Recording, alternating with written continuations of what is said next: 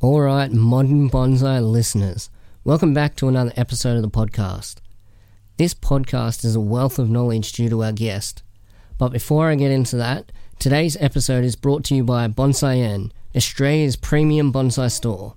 Shop online with Australia-wide shipping and a wide range of payment options, including Afterpay, which allows you to buy now and pay later. Visit www.bonsai-en.com.au.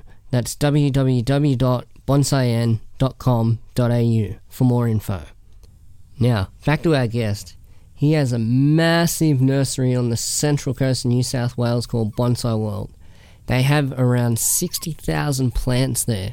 Can you imagine looking after all those plants? 60,000. And he's looking at having over 100,000 by the end of the year, which is just incredible. He does demonstrations all over Australia. He's travelled to multiple parts of the world and seen the work being done abroad.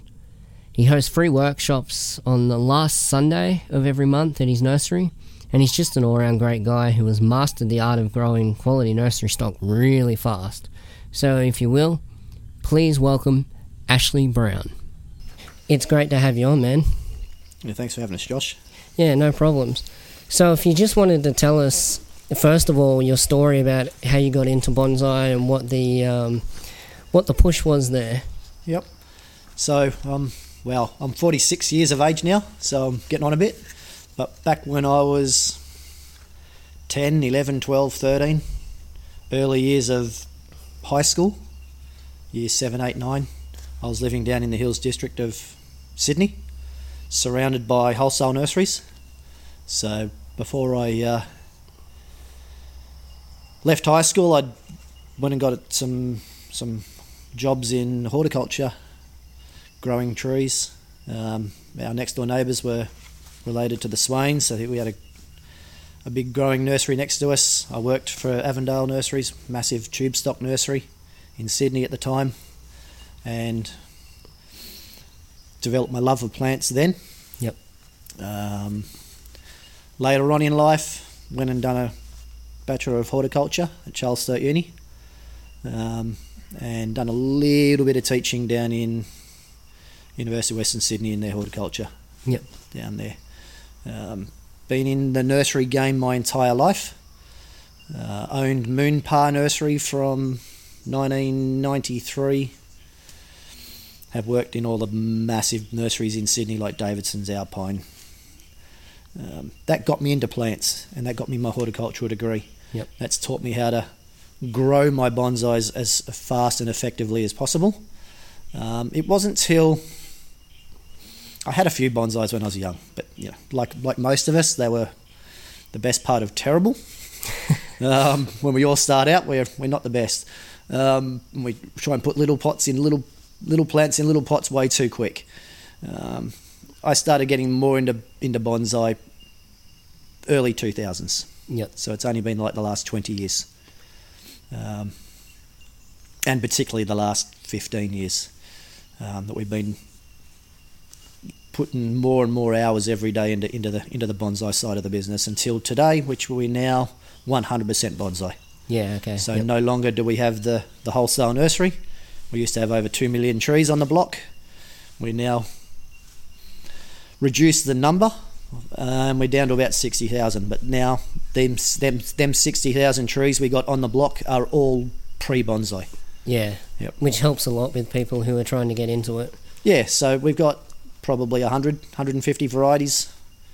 Most, the vast majority would be just probably 10 or 20 of the top 10 or 20 main varieties. But yeah, we grow 60,000 trees, 100 varieties, from little 3-inch starters right through to some sort of 10-year-old stock. Yep.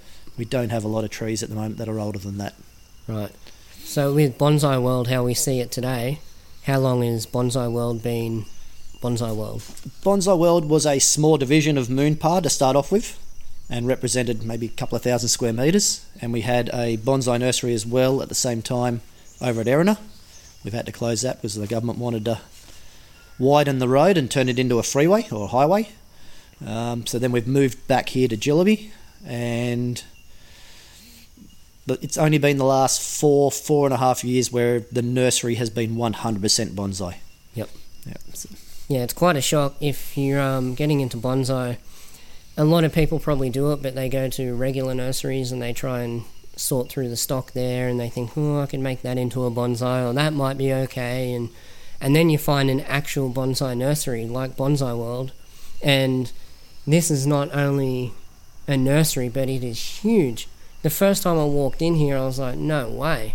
There's just so many plants to pick from and all the different varieties, and you know that anything here can be made into a bonsai. It just makes your job so much easier. So I think it's a absolute great thing you're doing here, and it helps us move into our first topic, which is field growing plants. And I know that we were just talking about this, but you don't necessarily field grow here because there's challenges to that. Yep. So what is it that you actually do here for your plants that you're growing? So the ones like the equivalent of field grown, where we're trying to develop a decent bonsai, so a tree that's ready to go to a pot or ready to start doing some high level styling. They don't just grow instantly. You can't just grab one off the shelf. It takes a few years of growing the tree, developing the base, developing the nabari, developing the taper. We can't unfortunately do that in the ground. We're on the valley floor here. We get very wet. If you look around the trees around us here, they're all melaleucas growing in the swamps. So when it does rain, like the last week or two, our soils here won't dry for about a month or two. Yep. So the drainage isn't good enough to grow your black pine, your red pine, your white pine. Definitely not good enough for your junipers and that sort of stuff. Yep. Great if you wanted to grow melaleucas. Not so great for the more traditional Japanese varieties. So we don't grow in the ground. We grow in pots, and we just keep slip potting up. So we go from a 6-inch to an 8-inch, 10-inch, 12-inch. And once they get to about 12-inch, if we're really trying to develop the trunk quickly, trying to get the most obviously value out of the tree as fast as possible, we then will pot up to a half 200 litre drum, the import drums. Yep. We cut them in half, which gives us about 110 litres of potting mix. And in that, we can grow a tree rather quickly. And you would say that the quality difference between field grown and pot grown is very similar? The quality of your tree, I believe, won't come down to either growing in the ground or growing in a pot. It will come down to how much time you spend on that tree. Yep. So, if I was just to plant a tree in the pot without wiring it, without changing the angle, and just grow it, it's not going to be any better in the ground or in a pot. It's the amount of hours we spend wiring the tree, yep, getting the initial shape in, and then letting it thicken up. And it's them hours, or the amount of times you work on it while it's developing, yep, will determine the tree's future quality. Yeah, right. Like we've got some Shimpaku here, for instance, where we've just planted them and forgot about them, just letting them thicken up. If you were to grab one of them, you're not going to have a great tree. It needs to be hacked back, chopped back hard, and started again. Whereas the trees that we've wired as a 6-inch pot, and then wired again as an 8-inch pot, and then wired again as a 12-inch pot, once they go into the big drums and then get thick, that the trunks and the hard bends are there. Yeah. So that will give us a high quality, good tree to work on and really get a talented bonsai artist can then do something with that, and the bones are there already, and that just comes down to the amount of work you do. Yeah, because on our last podcast, when I sat down with Hugh, he was saying about how he likes to just go in and have a good nurseryman grow the stock. Yep. And then just be able to pick it up off the shelf and be able to take it from there. Yep.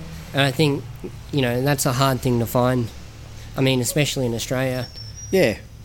So we've got, obviously, quite a talented crew of people that work for me. It's taken me a few years to find them, and the good thing is the Central Coast has had a fair few bonsai nurseries in the past, and so there's a lot of people that are trained up that are very, very good at wiring, and know what shapes need to be put into the trees, so a future tree will be a quality bonsai. Yeah. And having those staff, I guess, would really help, because I can't imagine the work and the man hours that goes into looking after 60,000 plants Yeah, no, it's you can never do it with one. You probably couldn't do it with four, but we somehow manage. I'd like to have more staff in the next 2 or 3 years. So if anyone locally is very, very good at wiring trees, yeah, maybe in a year or two we'll be definitely looking at rehiring more people. Yeah. Because we just can't grow enough trees at the moment. We started off doing 2,000 junipers first year, went to 4,000 the second year, went to 7,000 the third year. Last year we put down 15,000 junipers, and it's not enough. They're gone. Yeah. Next year we've got over 500,000 seed in the fridge, and we've got probably 100,000 tube stock coming through the greenhouses. So come spring, we'll have 100,000 trees to plant. And they're all, if we want to make them into high quality bonsai, they're going to need wiring. Yep. And each tree will need wiring 2, 3 or 4 times. And would you say that wiring would be the hardest thing about looking after 60,000 plants, or would it be the feeding, the watering? Oh, it all takes time. Nothing is more important. Like if you don't water, obviously your trees die. If you don't feed, they don't grow. If you don't wire, then they don't look good in the future. So every element has a part to play in creating a good quality tree. Yeah. Obviously the wiring takes probably the most amount of skill. Yeah. Probably the most man hours too, because with the watering you can have sprinkler systems. I don't know. The weeding just seems to be never ending here. Yeah. Even though we do use some pre-emergent herbicide, not herbicide, pre-emergent germicide to try and stop weeds from sprouting. Weeds here are a hell of a problem. And I'm pretty sure they're a problem in most wholesale nurseries and retail nurseries around Australia. Yeah, even in our small garden, you can't keep up with them. Yep. And then one type sprouts up in one pot, and then it just starts sprouting up in all of the pots. And and then you just got to walk around every day and try and pick everything out. And it's terrible. Yeah. No, so the most man hours are probably weeding, but fertilising is obviously quite quick for us. But wiring would probably be the second most amount of man hours in developing a tree. Yep. And probably the biggest cost, because when we decide to wire around here, we're not going through a kilo a day. We're going through kilos every 15 minutes. Yeah. So over a good day of wiring, we could quite comfortably go through 20 or 30 kilos of wire. That's a lot. And so you're wiring trees on almost a daily basis. Is there any of the trees out there that you take more of the clip and grow method with? We do use the clip and grow method for a lot of the trees where they're going to be bigger trees. So, if we're doing a show-in or sort of a small to medium sized tree, we probably will be doing a lot more wiring. If we're going to start developing sort of bigger trees, sort of your more mediums to getting up towards your imperial sort of size, we would do a lot more clip and grow. So we'll grow straight, chop, plant the tree on a 45-degree angle. Yep. Let it go again, and then the following season we'll chop again, and then when we pot it to the next size pot, we'll then pot it again on another angle.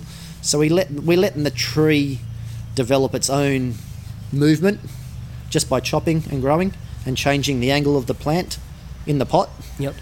And that works quite well for bigger trees, but definitely doesn't work well for your show-in and your sort of more small and medium trees. Yep. With them trees, we find that we have to wire.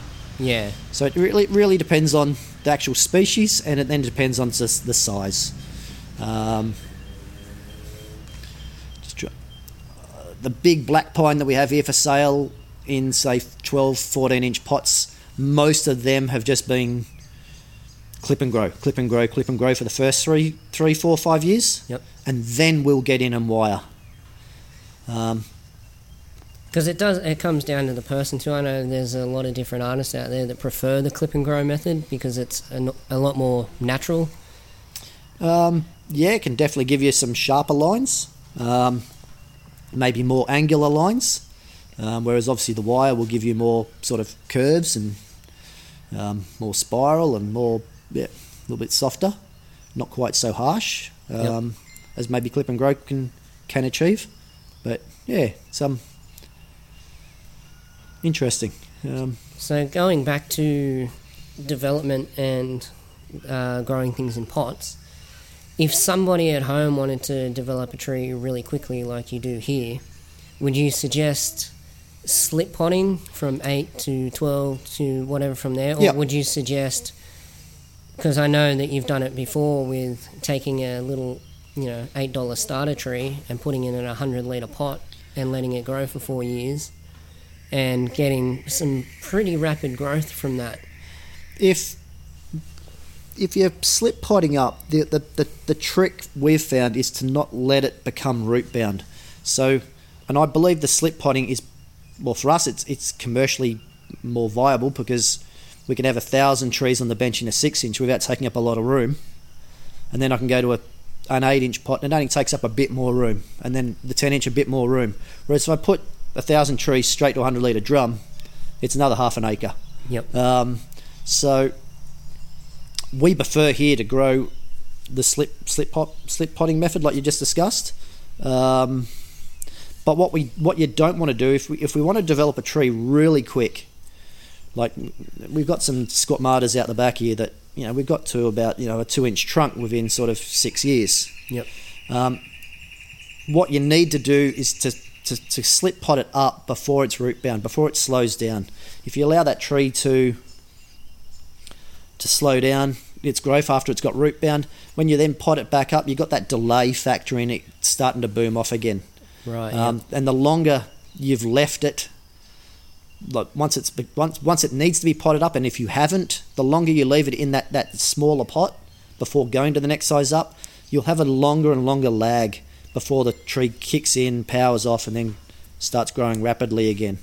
So we find that if we can just keep slip potting up just as it's due, which is not obviously easy when you've got that many trees, but if you can do it, you can develop a tree very quickly. Yeah, because that's what I use. I slip pot a lot of my trees. Yep. But even then, it's still hard. Sometimes you'll pull it out of the pot and you'll be like, wow. Like, and the that roots way, are taking over. And that way, when you are slip potting up, you're also getting to have a look at the roots each time. Whereas if you just put a little tree in a big pot, you're not looking at the roots that often. Whereas each time you're slip potting it up, I mean, if it's got curl grub, you're seeing it, you're finding it as you go to an 8-inch. So them curl grub aren't, getting in and doing enough damage to your roots. So like if we go from a tube stock to a 6-inch, that might only be in a 6-inch for anywhere from 6 weeks to 3 or 4 months, and then from that 6-inch pot, you'll only be in an 8-inch pot for less than a season, like for less than 1 year. And so each time we're potting up, we can obviously we can renew that potting mix. So obviously with newer potting mix, we've got better quality water. A good quality potting mix obviously holds the amount of right of water. When a potting mix gets old, it gets hydrophobic. So the advantage of slip potting up is we're continually getting in and seeing if there's any issues in the soil that we need to deal with. Yeah, because that's the thing. I was talking to Luke here today, and he said that he had a tree that he took out, and it had about 40 grubs in it. Yep. And I had the same problem a couple of weeks ago. I had some lily pillies, and we had a tree in the middle of our garden, and the ants had gotten up into the branches, and these branches just started falling off the tree. So we went out with a chainsaw and we chopped all the branches back so the tree was nice and tight. And because we got a fireplace, we decided to put it all in a pile and let it season. And what had happened is the ants had come out of the branches that we'd cut off the tree, and they'd gone into the lily pillies, and I hadn't noticed. And gradually over a couple of weeks they started to deteriorate, and the colour was coming out of the leaves, and suddenly I started thinking, well, are they getting too much sun, and they're getting too much water, and they're not getting enough water, and trying all these different things, and moved them into the shade, and that didn't help them. And then finally it was when I pulled the lily pillies out of the pot and seen that they were covered in ants. If I had pulled them out earlier, I would have known about that. But so we find the more often we deal with a tree, the more often we got it in our hands, we can come across issues like that. And stay on top of things. So we do prefer slip potting up. Yeah.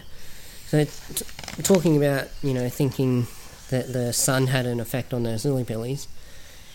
Down here, do you find that you get the extreme ends of all the seasons? Yeah, because we're on the valley floor, we will go -6. like we are expecting a frost tonight. So come 5 a.m. Tomorrow morning, I'm expecting to come out here and see ice on most things. So we do have that cold, which is good for black pine, red pine, white pine, mugo pine. Not so good for Indian privet and figs. Not so good for normal privet and casuarinas that tend to not like them temperatures. But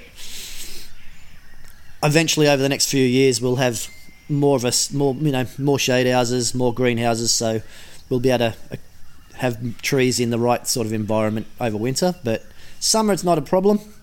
We get very hot, but as long as you keep the water up, you're fine. Yep. We don't ever lose trees because they've just got too hot or too much sun. Very, very rare. Maybe if you have changed the angle on a maple or something, if you've gone from an upright tree and you've laid it over on a 45-degree angle, you're now exposing like one side of the maple up. Yep. That wouldn't have normally got full sun, and sometimes you can get sunburn on a trunk like that, but it's very rare.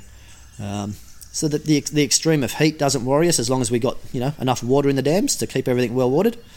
And winter's an issue for us here, but only for certain varieties. Yeah, and so you've got the greenhouses here. Yep. I think you call them the igloos. Yep. Yeah. So, I mean, how many trees in winter do you have to move into those things? At the moment, we haven't got anywhere near enough greenhouse space. Them igloos were jammed packed about 2 weeks ago. Yep. We expected our first frost to come through about 2 weeks ago, which it probably did. I wasn't here for it, but I believe we had a frost maybe a fortnight ago. We chocker it up and we just try and get everything through to spring, and then come spring we empty the greenhouses out into the full sun again. Yeah, it's just another one of those things that takes all the man hours Yep. away from you. Yep. So there's probably, in that big greenhouse down there's probably 10,000 tube stocks and maybe 5,000 trees. Yep. But we'd love to have had 3 times the amount of greenhouse and have 15,000 trees in there over winter, but maybe next season. Yeah. Yep. So out of all the 60,000 trees that you do have down here, what would you say, personally, your favourite variety is, whether it's aesthetically or just something that's easier to grow? Oh, my favourite variety here is the Juniper squamata prostrata, or the Himalayan juniper. The Americans will probably call it procumbens. Yep. It does seem to be if you go down south into Victoria, they'll call it pingii. But yeah, the squamata prostrata is the one we grow the most of. Yep. As we said, we put down 15,000 last year. This season coming, I'd love to put down 25,000 if we can. But yeah, to me that's the most commercial variety we got, because it's quick, it's adaptable. You can use it for any shape. It can be cascade, slanting, upright. Doesn't matter. So that's commercially number one. Me personally, don't really have a favourite, but the last few weeks, swamp cypress. Yep. Yeah, I don't know. My favourite changes just depending on, get a bit bored of one variety, I'll then start tackling another variety. Yeah. A little bit more than normal. Yep. Because I find, like, in my bonsai journey, when I first started, juniper was 100% my favourite, just because it was, as you said, it's easily adaptable and you get somewhat of an instant bonsai out of it. They're never, when you're first starting off, they're never, great quality, but it's something that looks like a bonsai, so it's great. And then it's your Karate Kid tree. And and then as you grow, like at the moment I'm starting to get into the natives. I think the last 3 workshops that you've had here, I've done lemon scented tea trees. Yeah. But yeah, I think as people grow, they learn new things, because when I first got into it, I didn't like any trees that really had leaves. I know it sounds stupid, but you preferred the needles, or something that was more shrubby or needly. More like you see in the books coming out of Japan. Yeah, exactly. And but yeah, as you start doing more, you start growing more, you start seeing more varieties. Me personally, I still haven't found the liking for figs. Take a trip to Vietnam, you'll change your mind. Yeah. Yeah. No. So my what I'm into changes depending on the year. So every year I'm into something different. So last last year alone, I've made four trips to Vietnam, and the Vietnamese love their figs. Yep. They're big. They root over rocks. They're in sort of massive sui barns, and so yeah, when I've got back this season, after our last frost and spring comes, then yeah, I've got 2 or 3 figs that I'm going to be definitely playing with. Yep. Come back from Japan 5 years earlier, and you're into your Shinpakus. Come back from China 5 years before that, and you're starting to try and find some really massive sort of Podocarpus or something. So it's yeah. With me, it's definitely the art changes depending on what influences I've seen, and to be honest, I went down to the Arboretum in Canberra last year and saw Grant Bowie's swamp cypress forest. Yep. Beautiful, beautiful setup. I came back and I had to rip my swamp cypress apart and start again because it wasn't up to that sort of quality. Yep. And then since then, I've probably done 4 or 5 forests, swamp cypress forests, developing them and trying to take it to another level. Yeah, well, I think that's what makes a good bonsai artist, being able to take in influence Yep. from other people, and I think from other countries. I think if bonsai artists, whether they're beginning or they're into a higher level, I think it's probably priceless to be able to travel. Yes, definitely. And see what they're doing in Japan or what they're doing in Europe or in Vietnam. I noticed that in Vietnam their pot styling is a lot different to what they're doing everywhere else. There is percentage of their pot styling that is completely different to everywhere else, where they use them cement pots that are massive. Yeah. 1, 2, 3, 4, 5 meters wide. Big heavy pots. Forklift crane sort of work. But there are other. They do have manufacturers of really beautiful high end pots that are more Japanese style. Yep. With the black clay and all the rest of it, and then you'll obviously then see the influence of their religions coming through with the dragons and stuff all over it as well. Yeah. Everywhere has a little twist on the original Japanese sort of style. So I guess you're probably one of the best people to talk to about, but with everything you've seen overseas, because you've been to Japan and you've been to Vietnam, you've seen all these different countries doing bonsai, and you've also seen a lot of bonsai in Australia. How do you think bonsai in Australia compares to what you've seen overseas, and how much do you think it's growing at the current time? Wow. How do we compare? I mean, the advantages that the rest of the world have is age. Yep. So, you go to China and, they've been doing it for, 500,000 years. In Japan, there's Shinpaku that, they're 1 foot, 2 foot thick at the base. In Australia, I've been hard pressed to see a Shinpaku maybe no thicker than say 60, 65 mil. Yep. So we don't have the age, and we can't import trees too easily. I know some nurserymen have successfully imported figs over the years and azaleas over the years, but they're few and far between. So I mean, the material that we're playing with in Australia is been started from scratch because of our quarantine laws. It's going to get there. It's going to rival what it does in Europe and America and Japan and China, but it's going to take time.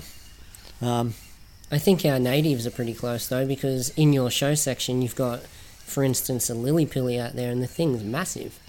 Yeah, that is the advantage of some of our Australian natives, is the speed of what they grow. That lily pilly you're talking about is only about 20 years old. Yep. And I started training it in 2008, roughly. And in 2008, it wasn't a big tree. It was a field grown tree and then it was put into a big plastic bag, and then from that into a very big bonsai pot, and we've been growing it as fast as possible, but it's only been in training for about 10 or 11 years, and probably another 8 years before that growing just as wholesale nursery stock. So yeah, it's less than 20 years, and because it grows very, very quickly, so we've managed to develop a relatively good tree in 20 years, whereas 20 years for a Shinpaku or an azalea it's only just the beginning. Yeah. And I think that's the advantage we do have here in Australia, is once we start moving forward and making waves in other countries and, in Europe and America and those parts of the world, the trees that we're going to be coming forward with will be unique. Yep. And it's not going to be something because... And our best trees will probably be the natives. Yeah. Because of the speed of what they grow. Dave up here has got a fantastic... don't tell him that, but... No, he's got a fantastic willow myrtle over here, Agonis. And it's world class. Yep. And it's only 10 years in styling. Yeah. And it's 150 mil, 200 mil at the base, with good bark and good movement. If that was a Shimbaku or a Sabina or a black pine, it's a lot longer than that.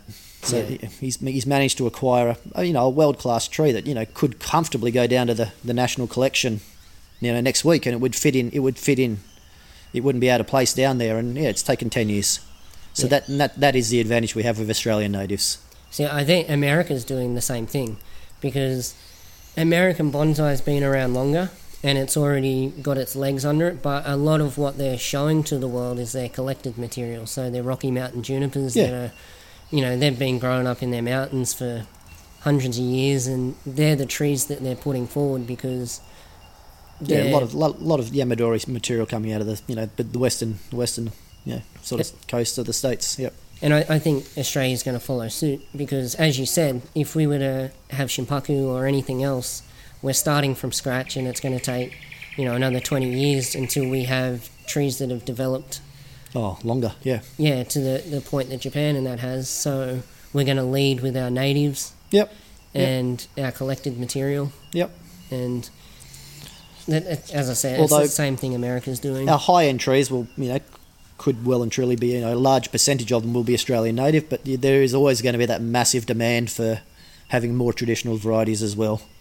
I mean, not to say that we don't have, great trees here, because once again, up sitting next to that lily pilly is a big black pine. Yes. And that's a very nice tree. It's also 1951. Yeah.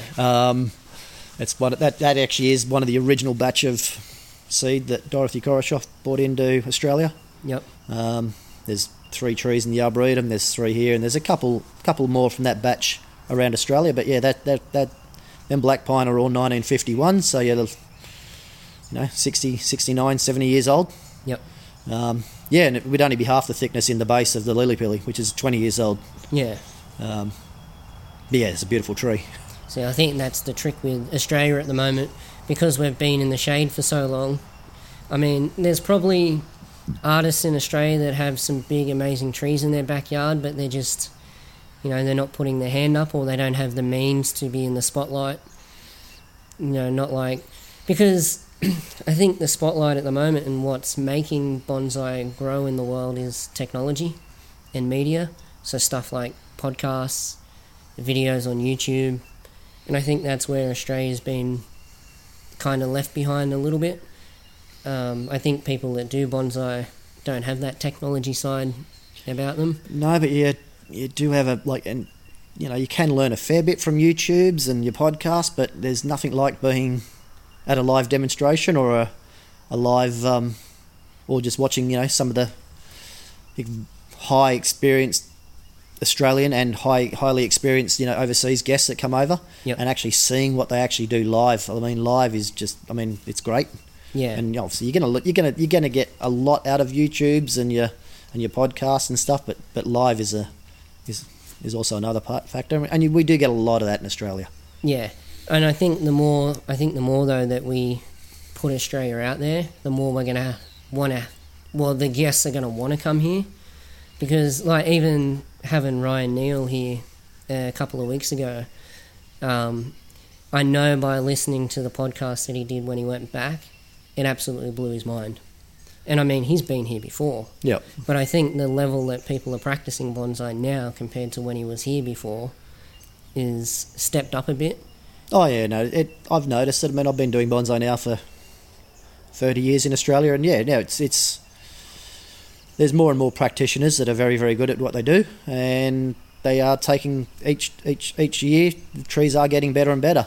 If I don't improve my collection out the back here, it will in 10 years' time it'll be an average collection. Yep. And in 20 years' time it'll be a poor collection if I don't increase the quality and continually small improvements on each of the trees. Yep. And you'll see that worldwide, but yeah, definitely in Australia, because we're young. The trees are getting better, very, very quickly.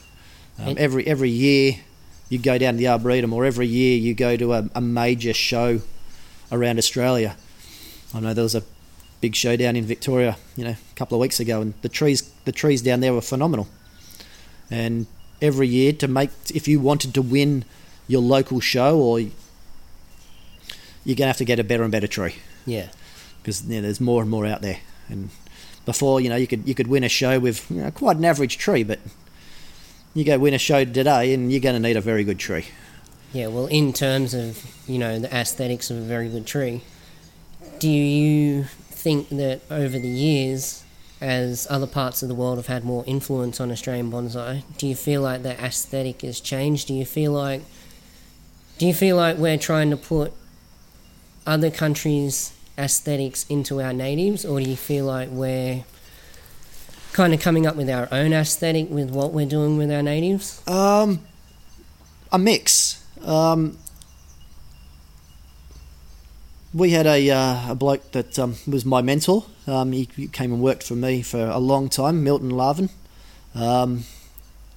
20 odd years ago, he wrote a book, like a little pamphlet sort of thing he was sending around, and it was saying, look, we should, in Australia, should have our own styles. And I can remember reading that when I was probably late 20s or something. And I remember reading Namatjira style. That was just a name given to a style that we were like, and it was about a style of eucalypt and growing a tree to look like the old eucalypts we have out there in the bush. Yep. And yeah, there is definitely a movement to make our native bonsai look like really good old gnarly trees that are growing out in the bush. There is also an influence from Japan and China and all the rest of it, where we still try and as much as we make our trees look like natives, there's also a movement to make them look like bonsai. Yep. With maybe more traditional shapes and branch placement and the likes. And out the back in our own collection out here, you will see both influences there, where we've made a Leptospermum look like what an old Lepto would look like in the bush. Yep. We've also got a Leptospermum out there that is very much traditional Japanese style. It's up to the individual artist.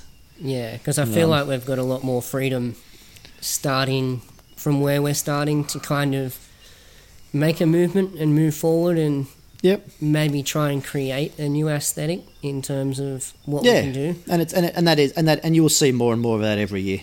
You've got the likes of Steve Antos that had the Australian Oz Bonsai website in the last decade or so, where Australian natives were promoted and pushed, and we use a fair bit on Facebook where it's Australian natives, and over the last 10, 20 years, then there has definitely been a movement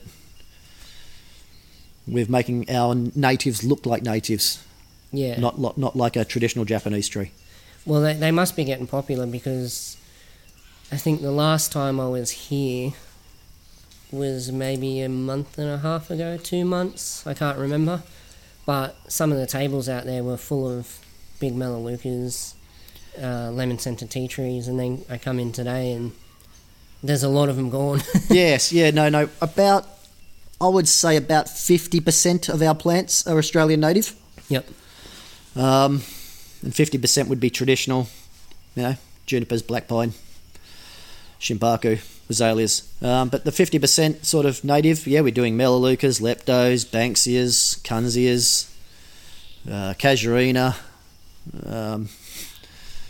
many more that I can't even think of at the moment. But at least 50% of our nursery would be native. And they do go off. They do sell just as well. So it would probably represent 50% of sales. And in saying that, the good thing about natives is you can go out and collect them. Is there any interest in that for a nursery to go out and collect trees and have collected trees sold, just because they've had you We might be able will- to find a 100-year-old tree. We will sell some natives here on consignment that have been collected. Yep. We don't do it ourselves. They are so quick that we find that we can actually just do it within a pot and grow it fast. Yep. We got a beautiful batch of Banksias up the back that will come forward in spring into the retail area, and they've got bases that are probably 250 mil. Yep. Beautifully tapered trees that will be probably about 40-50 centimetres tall. Great trees, and they've only taken 5 to 6 years to develop a 250 mil base. Yeah. So commercially, it's not viable for me to go and try and collect that out of the bush, where I'm going to have to spend a lot of time preparing the tree, making sure it's going to survive, digging it up, bringing it back, good aftercare. Yep. If I'm doing it on a commercial scale, I'm better off putting down 500 trees in that same time and growing them on. So for us, it's not commercially viable. But for smaller nurseries and for more sort of people that don't have this sort of setup, I mean, we're on 20 acres, but if you had like a very small nursery, then yeah, it probably would be commercially viable to go out there and dig up 1 or 2 trees. But for us, 1 or 2 is not what we're doing here. We're doing mass market, Yep. mass produce. Not for the chain stores, but just for the general public, for the bonsai enthusiasts. We can develop a really good tree here at a better price than it would cost me to go send staff out to try and locate them in the bush. Yeah, and I think too with what you do here, you probably come up with a better tree, because when you're out in the bush, you can't be picky or choosy. What's there is what's there, and you might have to chop a tree halfway down. Or you'd have to start spend growing the it. entire day walking round and round and round trying to find that one tree that is very, very good. Yep. Whereas here I can put down 1,000 trees comfortably in a day and pot them up. And over the next sort of year or two, there'll be 100 stand out of that 1,000. Yep. And then when we pot them up, there'll be probably 50 that will go through. There'll be stand out of it when we pot them up to the next level. And as we go from a 6-inch up to a 16-inch tub, there will be a few that will be far better than the rest. We'll end up with 10 or 15 outstanding trees that you would be hard pressed finding something of that quality in the bush. Yeah, because it's been purpose made and it's been looked after, and it's from its get go, it's been had bonsai in mind, and let's put taper in the trunk. And so I mean, there's a lot of people out there that are interested in collecting, but Yes. at the end of the day, they might be better off just coming here and finding a tree that's Well, I mean, the advantage of collecting is it's not costing you a lot; it's costing you time. yeah, Whereas here, you're not having to, spend that time. You can come and find a tree straight away, and you can buy it straight away. Whereas you can collect them out of the bush, but it's going to take you a day or so. And not a lot of people have that day spare, trudging around the bush and digging it up, and then aftercare. They got 9 to 5 jobs. yep, Kids on the weekend. You can come here and you can find a great Banksia. You don't necessarily have to go through the bush and find it. And I think the other thing is too, with collecting, you can pay a bigger price for that tree, because if you don't have the proper aftercare, you can kill a tree that's You can kill a tree real quick. that's maybe 500 years old. And I mean, I guess there's some people out there, there's people that murder people and don't feel bad about it, but I think if I dug up a 500-year-old tree and killed it, I'd feel pretty damn terrible about that. Yeah,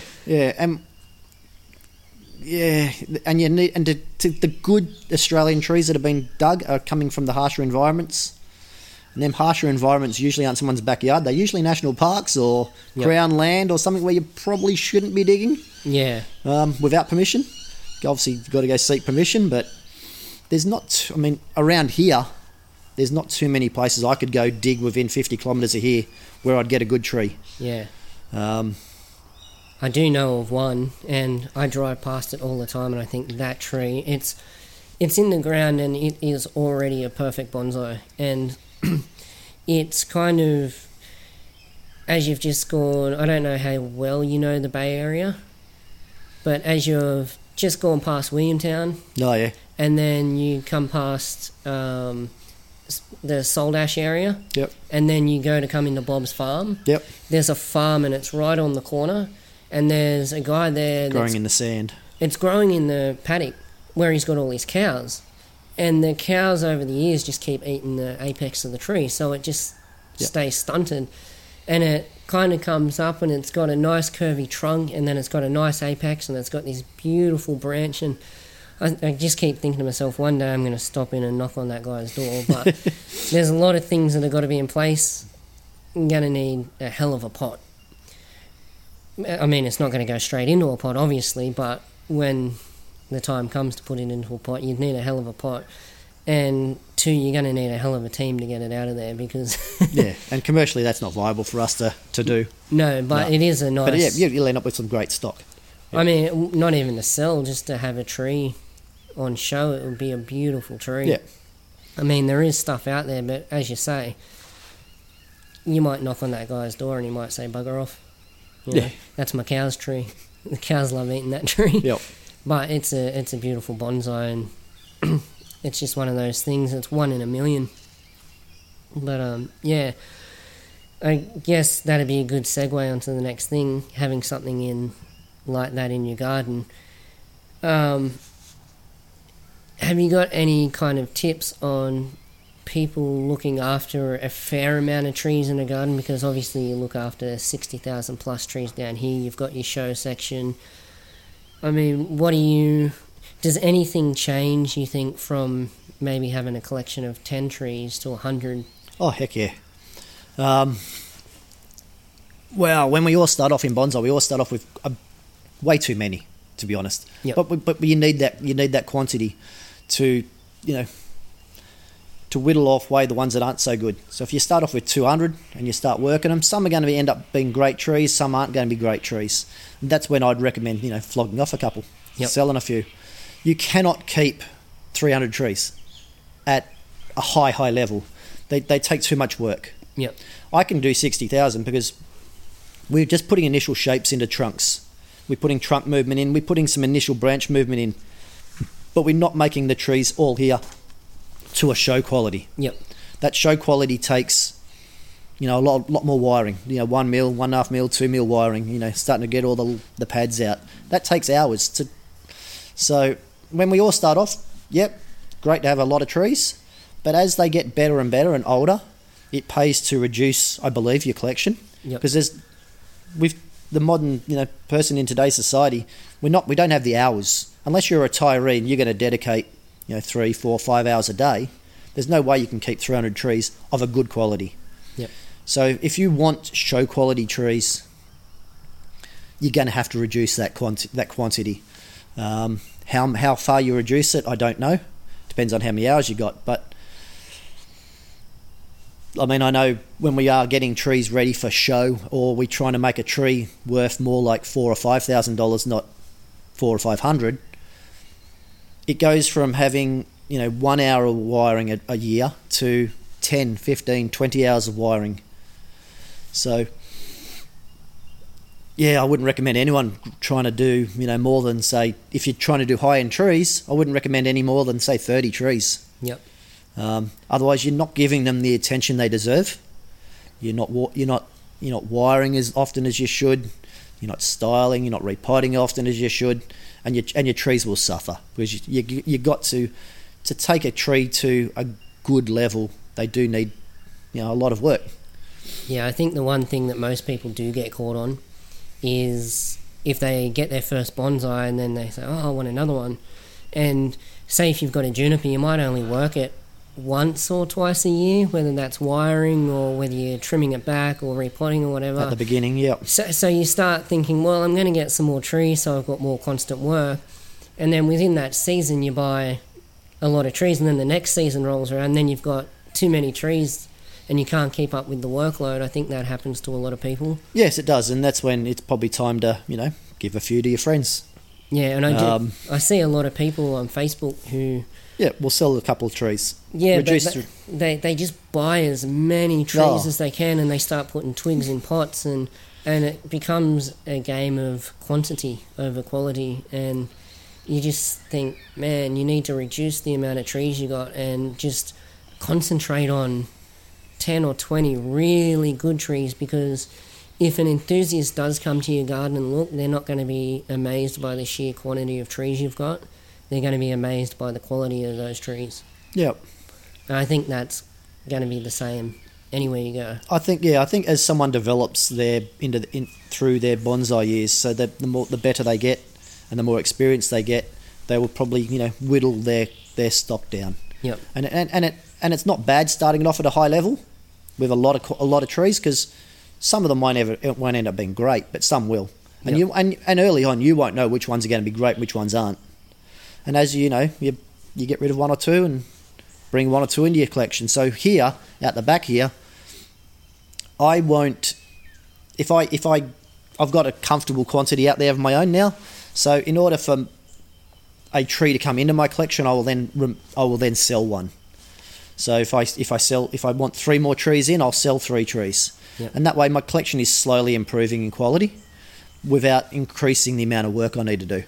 Yep. Yeah, it's beyond 30 high-end trees, it's a lot of work. Because not only do you have to wire and all that, you've got to fertilise. Yep. Repot, prune. Repot, yep. And, things like feeding your trees like fertiliser. I know here you sell a pelletised form, which is like a 6-month. We sell a slow-release fertiliser here, which we believe is ideal for growing bonsai. Yep. We have a native one with low phosphorus, and we have an all-purpose one. And it's an 8 to 9 month slow release, but top dressing, it obviously breaks down quicker because of the average temperature is higher. So we find we're only getting 6 months out of it. Yep. So if the time of year includes the winter months, we get 7 months. If it's only going to have the summer months in it, we get 5 months. So we need to do 2 applications of that fertiliser that we use twice a year, either 6 months apart or 7 months apart. Yep. And do you find that the pelletised form is just as good as making your own cakes, or do you think cakes have their own usage? Most of our trees here, we're growing full belt. We're trying to keep as healthy as possible. We're trying to grow them as fast as possible. When a tree's growing fast, like a fig or a lily pilly or something like that, and we chop it back at the right time of year, we get a lot of back shooting. If the tree is not so fast growing and you've been underfeeding, when we chop back, we don't get anywhere near as many back shoots. Yep. Which obviously, the more back shoots we got, the more options we've got to style our tree. So yeah, we like to keep our trees powering, and we want better trunks, thicker nabbaris, better roots. So we are using a fertiliser that is for growth. Yep. Now, once you've got a tree, like some of them, the 1951 black pines that are out here, you don't necessarily need to use that fertiliser. That's when, a more specific fertiliser for that particular tree can be utilised, and that's where, the likes of, particularly those people that have been trained in Japan where they make their own fertiliser cakes, yeah, not a problem, great. Yep. Specific for the tree, specific for the age of the tree, but for us, growing our trees and trying to develop them where they're not necessarily, we're not trying to just keep them as they are. We're constantly trying to improve the size and the taper and all the rest of it. That fertiliser is great for what we use. Yeah, because as you get past that point of, development, as you're talking about with your trunk size and your nabari, then you're trying to achieve very specific things with your tree where you might need a higher nitrogen content or higher phosphorus. You want to keep your tree green without massive leaf growth, and you've got obviously if you've got a tree growing really fast, your nodes, the distance between your nodes is going to increase. Yep. By backing the fertiliser off a bit, keeping the tree healthy and green, the level of photo.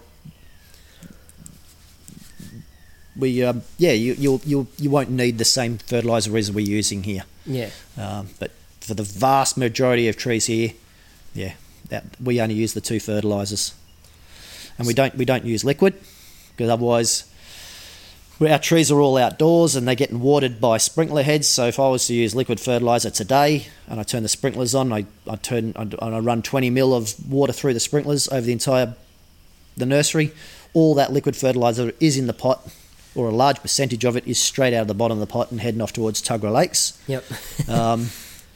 So we do use a slow release here, so every single time we turn the sprinklers on, or every time it rains, we're getting a slight increase of fertiliser coming off out of the slow release and into the soil structure. Yeah. So that's why we don't use liquid, and we don't use fertiliser cakes because we don't have the time to do it. And the fertiliser that we do sell here, it comes in big sacks at a relatively good price, and we find it wouldn't be commercially viable to use anything else than slow release.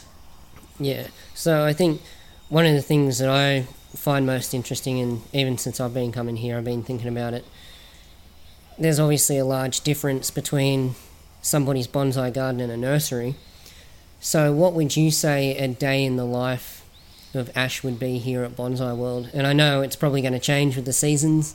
In winter, you're probably running around all day trying to put things into the greenhouses. In summer, you're probably watering like a madman. Yeah.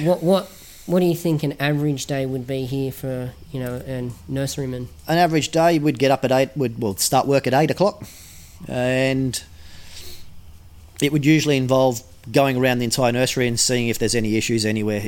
Are all the sprinklers working? Are there any dry areas? If the tree's been ripped off the bench during the night by a storm or wind or something like that. Once we've determined that everything is as it should be, the watering is going on in spring, summer, and most of autumn. It's on every day. Somewhere in the nursery, the water is on permanently. In summer, we're watering every day. So from sun up till sundown, we are watering. That's why we got some huge dams down the back. A couple of, probably 2 dams of 10 million litres plus. So the water will go on, and then we'll work around the water. So at any one time, we'll be finding out what the next batch of plants that needs to be potted up. So we'll be potting, wiring. So tomorrow, for instance, we've got a massive batch of Melaleuca lanarifolia out there, or alternifolia out there. They're dead straight and stick-like. They need movement put in them. So we'll bring in 300 trees into the awning area here, and we'll set to and we'll start wiring 300 trees up. Yep. They're all in 6-inch pots. So once they've all been wired, they'll go over to the potting bench, and we'll pot them 300 6-inch pots up into an 8-inch pot. We'll then probably throw them down the back of the nursery where the public sort of don't go. Yep.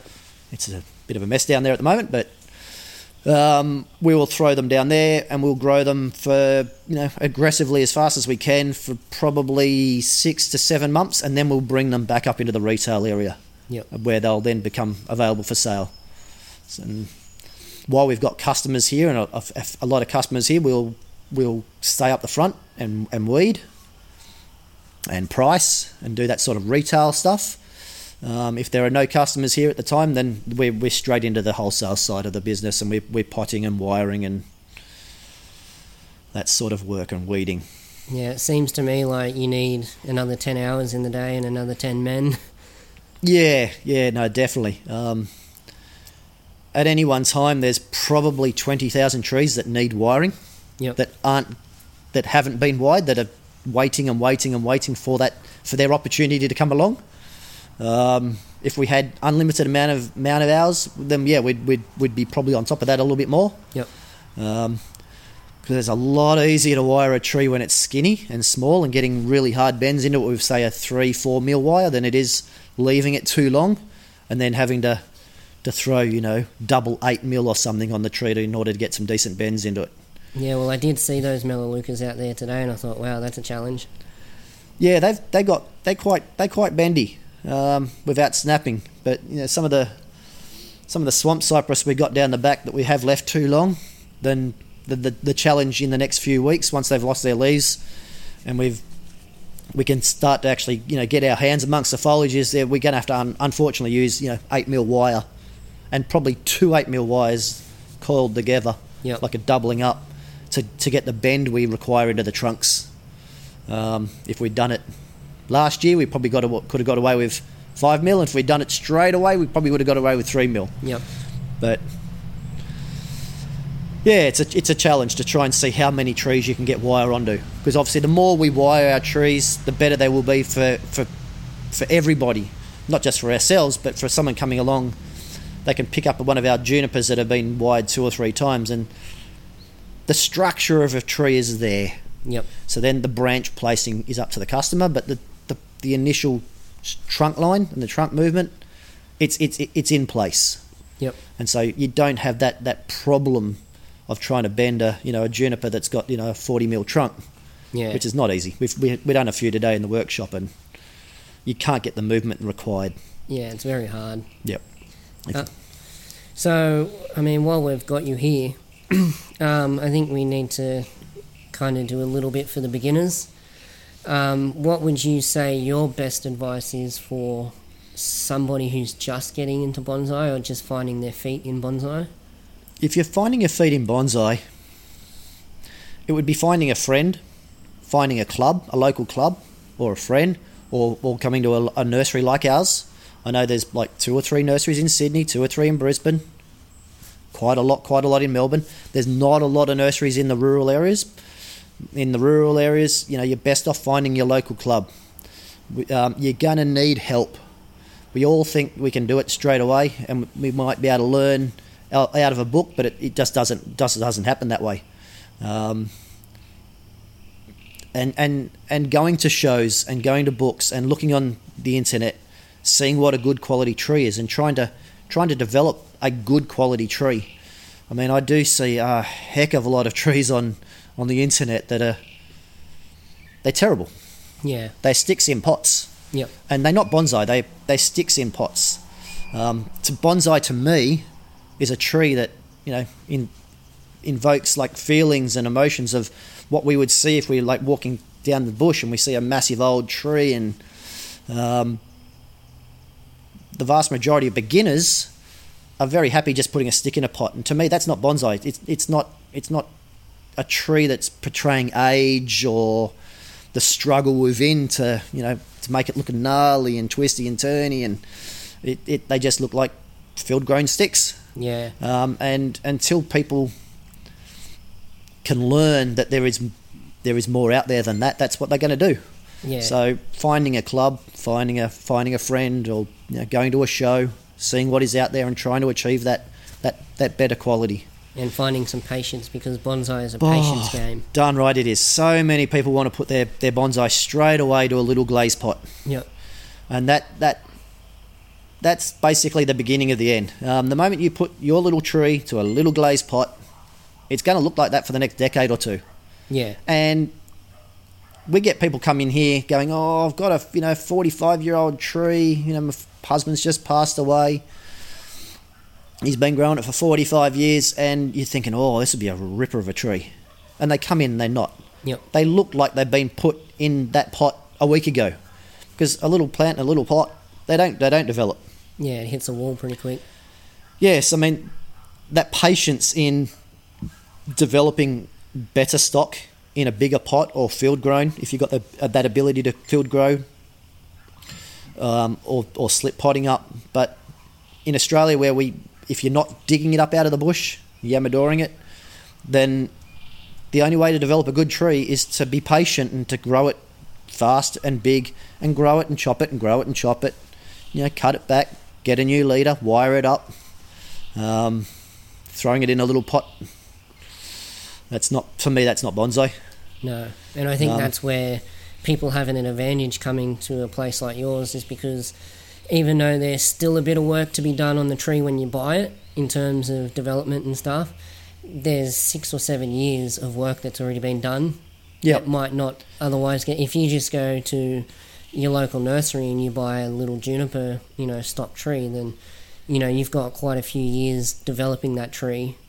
And that's why I have developed the display section out the back. Yep. I'm trying to show one really good tree of each species out there. So if you buy a wisteria off our bench, I've got a 20-year-old wisteria out here, I've got a 100-year-old wisteria, I've got a 50-year-old wisteria. And with junipers, I've got some 20-year-old junipers that have been grown quickly and well. and we got some willow myrtle. We got one of everything out here in our display area because I'm trying to make Australians realise that that's bonsai, Yep. not these little sticks in pots. It's hard because you're competing against the likes of Bunnings, where a stick in a pot is all they do. Yeah. And if people continually only see that sort of material, they think that is what bonsai is, and that's not what bonsai is. No. Bonsai is what you're seeing out the back here. It's what you're seeing at the Arboretum. It's like the shows. If you do get to go overseas, it's what you're seeing in the high class museums and like the likes of Omiya and Kunio Kobayashi and Koko Futon. The big shows. That's what bonsai to me is. And that takes patience. Yeah, exactly. You can't do that overnight. And if you think you can do it overnight, then you're mistaken. And you won't end up with great bonsai. You'll end up with what I would call more of a Morzai. Yeah, exactly. Yep. Well, it was like the young bloke that had his juniper here today. I kept telling him, just go and have another look. Go and have another look in the show section. Yep. Go and find something you like. Yeah, and have a look at the styles and just have a look at each different one and find some inspiration on each one.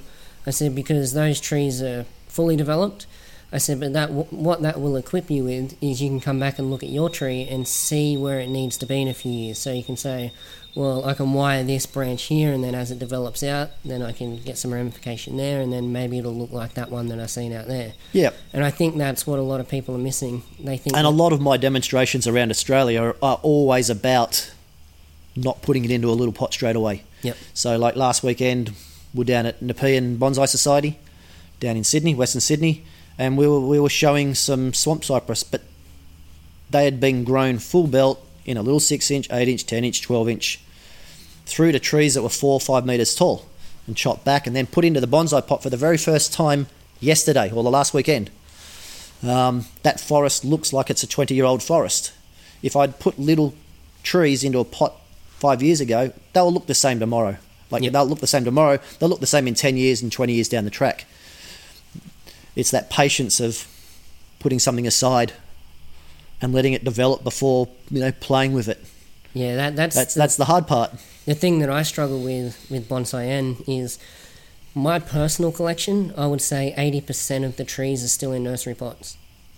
Actually, maybe more than that. I've probably only got 1 or 2 trees that are actually in a bonsai pot. And if you've only been doing bonsai for a short period of time, that's perfect. And then with the trees that we sell, they're straight out of a nursery pot, straight into a glazed pot, and they're styled, straight up. And it kills me when I'm trying to do trees for sale. The small little ones, maybe they're in a 6-inch pot or an 8-inch pot, but they're gift bonsais. And anytime I'm working on them, I'm wiring them up, and I'm thinking, man, if this wasn't getting sold now, you can develop this out here. So you can much always take it better. out of that glazed pot, put it back in the. Well, whoever buys it, Yep. They've got the opportunity. And you to will do see that. even in Japan, you will see that. So you will see them growing in the ground or in a really big sort of wooden box, and then they might go to a bonsai pot for a few years. Yep. But after a few years, they might put it back into a big growing box. Yep. In and out. Like they once just because you've put something to a bonsai pot doesn't mean it has to stay in a bonsai pot. Yeah. So quite often when I go overseas, I come back and you're seeing like I don't know, anything, doesn't really matter what it is, and it's better than what I've got. It makes me a sort of bit envious. Yep. And I'll come back and go, my Mugo pine is nowhere near good enough, for instance. I will then pull it out of the bonsai pot back into a grow pot, and another 3 or 4 years, and then I might bring it back to a bonsai pot. And the life of my trees are in and out. Yep. Well, I mean, they don't have to. Once they're in a bonsai pot, they don't have to stay in a bonsai pot. They go through different iterations and they grow. Yep. As you grow as an artist, your tree grows. Yep, exactly. Yep. So with saying all that too, what would you think the best tool for a beginner bonsai is?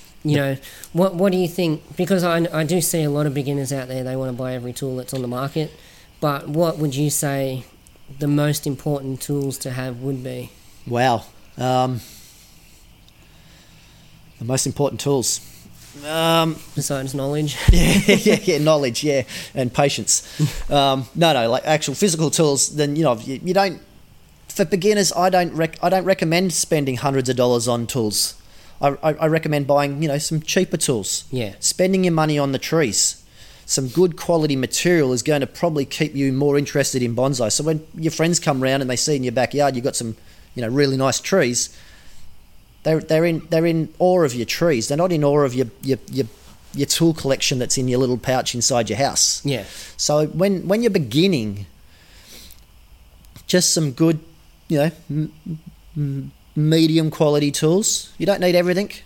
Some good pair of secateurs is obviously great.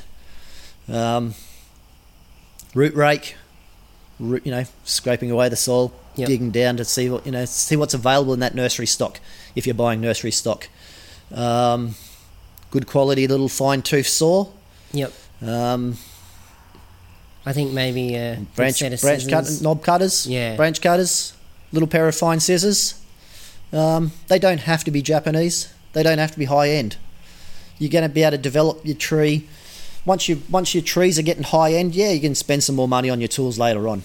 But I think to start off with, I would prefer to see people spend their money on high quality trees. Yep. And high quality starter stock, and then as they develop into bonsai, once they've determined that this is a hobby or an art form that they want to do, then spend more money on your tools. Because your budget on tools can be as high as you want. Yeah.